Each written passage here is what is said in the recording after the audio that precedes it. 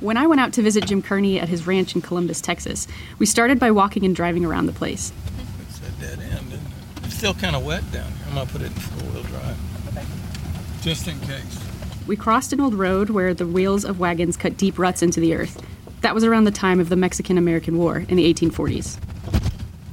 We also passed a bunch of truly majestic old live oak trees. Jim and his brother used to climb way up high in those live oaks when they were kids. Jim told me it felt like they were birds. That tree is gorgeous. Then Jim and I went back up to the house. Jim had set out a few things he'd saved from his time with the Army in Vietnam. There were letters and some pictures.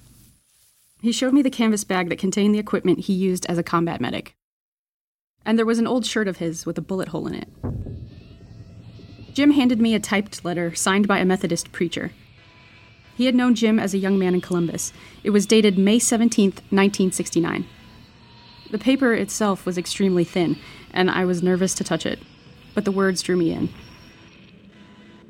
The letter was addressed to the chairman of Texas Local Board Number 44, Mr. Sam K. Seymour III. In 1969, I realized, Seymour would have been the chair of Jim's local draft board. Here's what it said. After several hours of extended conversation with Jim Kearney, I'm convinced that his belief in God and his convictions as to how to serve best the cause of humanity and of his country are credible. Jim chooses not to fire a gun or drop a bomb, but he is willing to serve what he believes to be the best interests of his country and of humanity by relieving the suffering of wounded men as a non-combatant 1AO in medical service. The preacher's letter was a form of support for Jim to be allowed to enter the Army as a non-combatant conscientious objector. The local draft board held Jim's fate in its hands.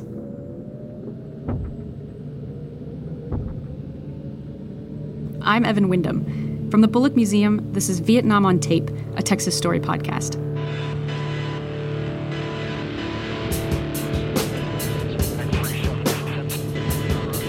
Before we get any further, I need to let you know that this podcast does contain vivid descriptions of war, audio of military combat, and strong language, so it may not be appropriate for some listeners.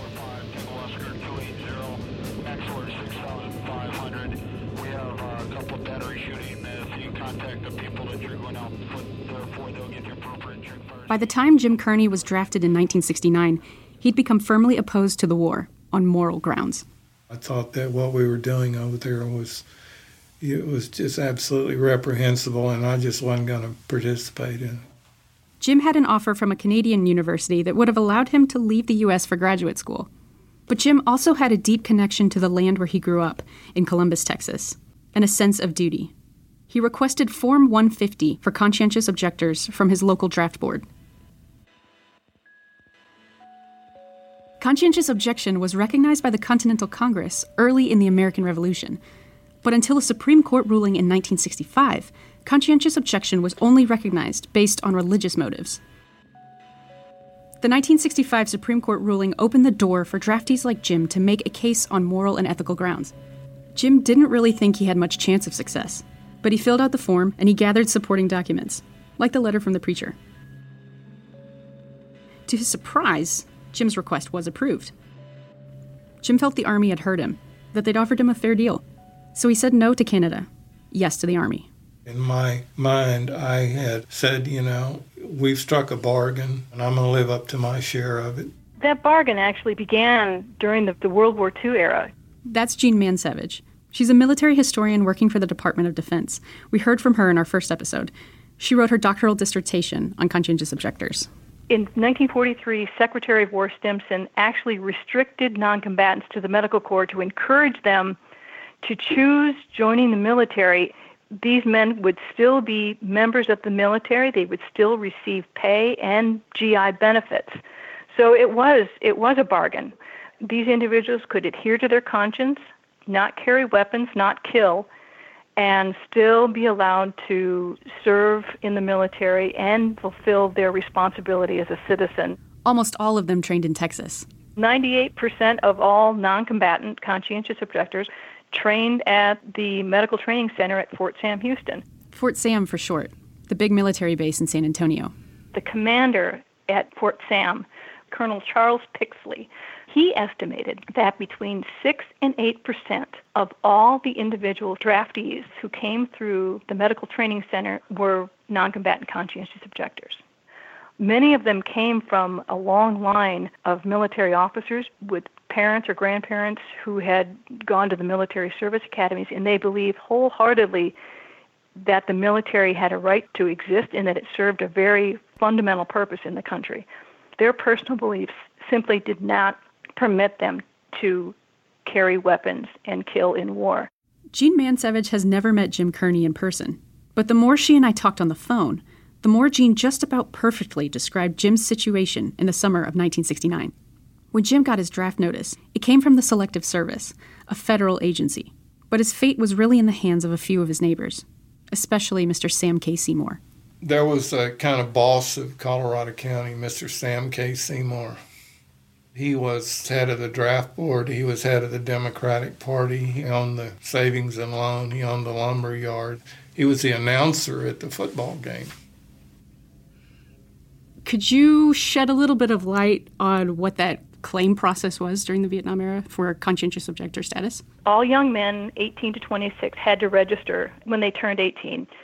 And within a couple of months, the Selective Service would send a classification questionnaire to determine what their draft status was going to be, because there were all sorts of other deferments that individuals could get if people were still of high school age, or they were in college, or if they had dependents, or they worked in agriculture. There were a whole host of other deferments other than conscientious objection. So there was one part of that form that asked about conscientious objection. They had to fill that part out, and then they would get a form from the Selective Service system, another one, that asked for them to explain their pacifist belief systems. Then the local board would review all this information and either grant or deny whatever classification it was. And if the local board, just by the paperwork, didn't want to grant the status, a young man could ask for a personal hearing before his local board. He'd be able to explain himself in person, take a witness, take more documentation to prove that he lived his pacifist belief system. And then the local board could either grant or deny the status. And if they denied the status, it could go into a whole series of appeal processes. The local draft boards are really the linchpin in all this. Louis Hershey, who was the director of the Selective Service system from 1940 until 1970, referred to the local boards as little groups of neighbors.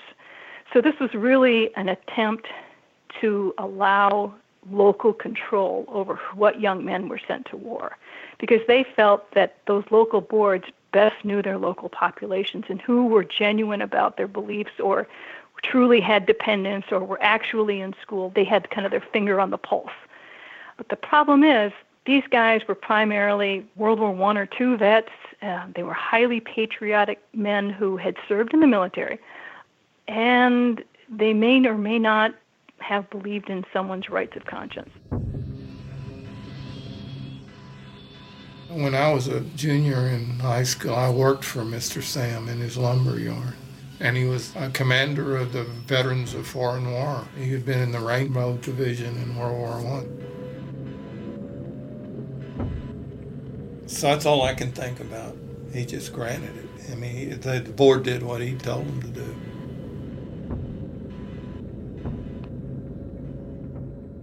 Jim Kearney had been offered a bargain. He accepted it.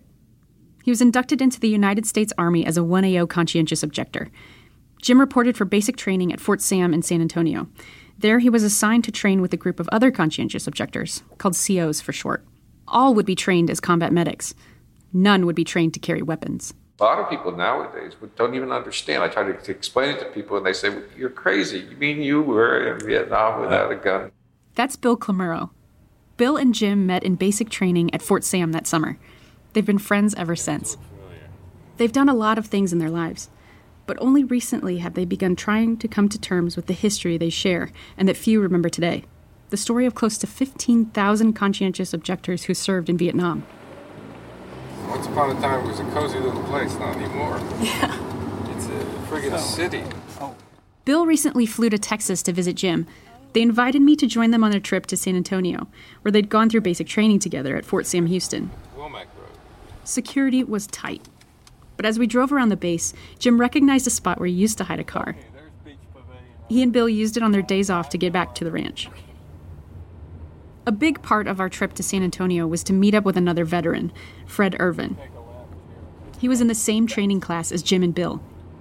Jim had tracked Fred down thanks to a scrap of paper he'd rediscovered in his Vietnam memorabilia, his Fort Sam class roster from 1969. We planned to meet Fred at the East End Church of God in Christ. Today, Fred's the pastor there. His church stands right across from Fort Sam Houston.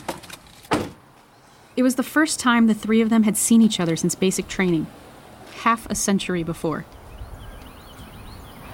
Hello, Fred. Jim, we're outside your church. Within seconds, Fred appeared at the door. Hey. Man, oh man, oh man. This is something else. Do you remember me, Fred? Yeah, yes, I do. Yes, I do. Hey. Yes, sir. Got out for 50 years, you know. Wow, this is something now. Isn't it something? Yeah, I don't believe it. Fred invited us into the fellowship hall. Let's have a seat. Yeah, thanks. Yeah, it's nice. All right. He brought out a kind of yearbook and started paging through it. What is this stuff, Fred? It says class list. See right there? It says class list right there. Company D, 3rd Battalion. That's it. That was it. Yeah, okay. The truth about this, I don't visit this very much. Yeah. Because for me, it was a bad thought. Yeah. But the best thought was that I came back alive. You know what I'm saying? Yeah. And we, as a matter of fact, we came back alive. Yeah. Have you thought about any of our old classmates? You know, you were the commander. Yeah, I know. I remember that. And I was the vice commander. Yeah. We bunked together. Uh-huh. Yeah, because we had to make up rosters for guard duty Right. and all that sort of Yes. thing. And we were supposed to keep the guys in line. We had a couple of troublemakers. Oh, we did. We did. And you know, I had a list. These guys weren't all meek just because they're COs. Oh, no. No, they weren't.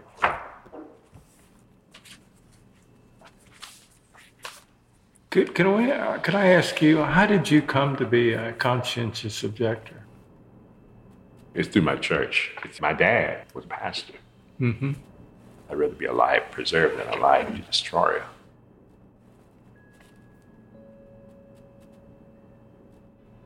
Listening to them talk in Fred's church really brought home for me what a deep and life-changing choice it was for all of these men to enter the military as conscientious objectors. In 1969, Fred, Jim, and Bill all had strong objections to the war in Vietnam. For Fred, those objections grew out of his religious background. For each of them, their moral code included a strong sense of responsibility and duty. And for that, they put their lives on the line. I really trusted my life for my country. I really did. I mean, I had nothing to protect me. I'm giving my life to my country. Yeah. It's a special kind of patriotism. That it is. Some people think you can only be patriotic if you bear a gun and fight for other people. There's another kind of patriotism. Sure it is. And sacrifice. That's the part I'm calling, right? It was our heart was in it, our soul was in it, our mind was in it. We put ourselves in it to do a job for our country. We didn't hold anything back because what you have is your life. And if you trust that, what else can you give? Yeah. And that's what we did. As we sat looking at Fred's scrapbook, Jim thought back to the day at Fort Sam when they were all convened for graduation. They'd had 16 weeks of training. Now it was time to get their orders to deploy. They had a parade formation, and we marched out company by company. Right. And they read our order, or they handed us our orders. And all of us who were COs to a man went to Vietnam. And a lot of the other from the other companies went to Germany or they went stateside, but all of us went to Vietnam. Where there was combat, the military needed its medics. Fred was deployed to an infantry unit in Vietnam. Bill went to a tank unit, a bit of a lucky break since tanks were pretty much useless in the mud of Vietnam.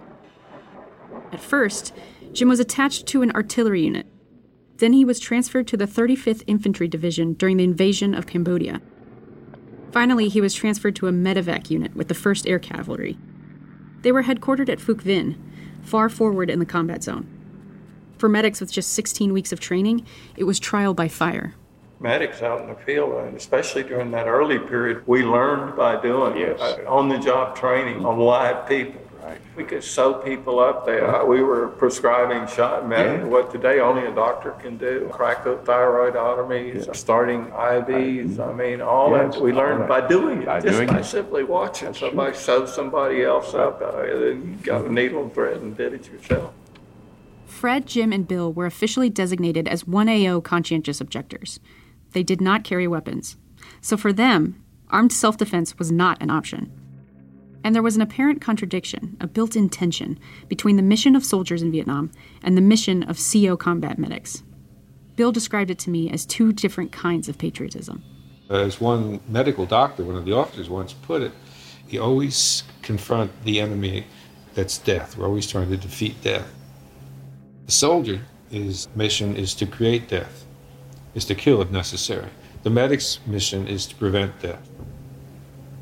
The 1AO is there without weapons and knowing that in a situation he might not be able to defend himself.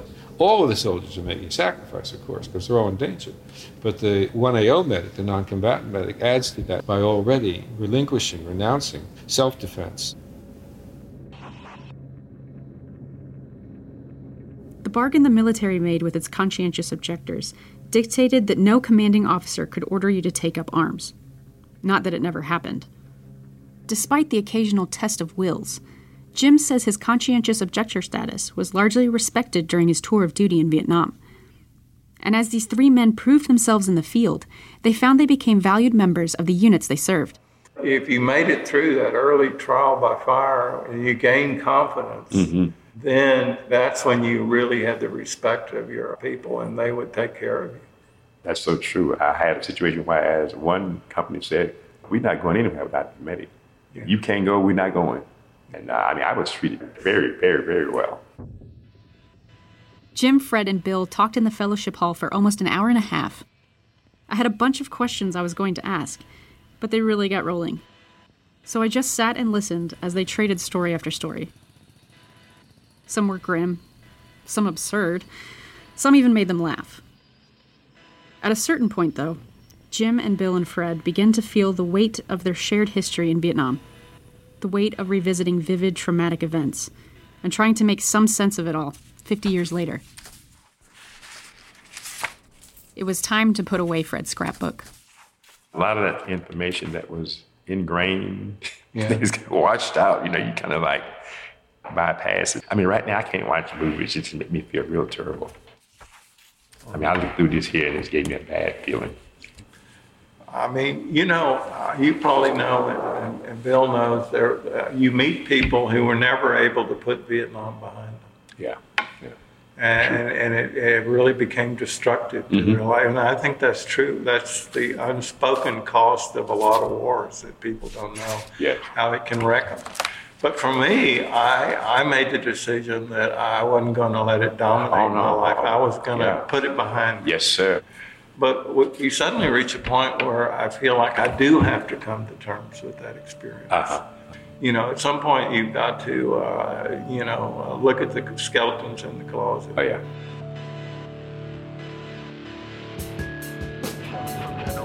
We have already gone out in support of this. 245 Tango Oscar 280. Next order 6,500. We have a couple of battery shooting. If you contact the people that you're going out for, they'll get your appropriate check first. In our next episode of Vietnam on Tape, we'll hear from a retired colonel who flew medevac missions in Vietnam and relied on medics like Jim Kearney. The medics on the battlefield were out what we call outside the wire. They were out in the field with the soldiers, only they did not carry a weapon, and they would just carry their medical supplies. They were very courageous members of the combat team. This Texas Story podcast is produced by the Bullock Museum in downtown Austin. We tell stories through people, places, and original artifacts, so everything we do is because of people like you who help keep Texas history and culture alive. This podcast is no exception, and we'd like to thank Jim Kearney, Bill Clamuro, Fred T. Irvin, and Gene Mansavage for being part of it. This episode was edited and mixed by David Schulman. Visit the Bullock Museum online at thestoryoftexas.com, where you can also share your Texas story in the Texas Story Project. It might even find its way into the next season of our podcast. And if you're ever in Austin, be sure to stop by and visit the Bullock Museum. For Vietnam on Tape, I'm Evan Wyndham.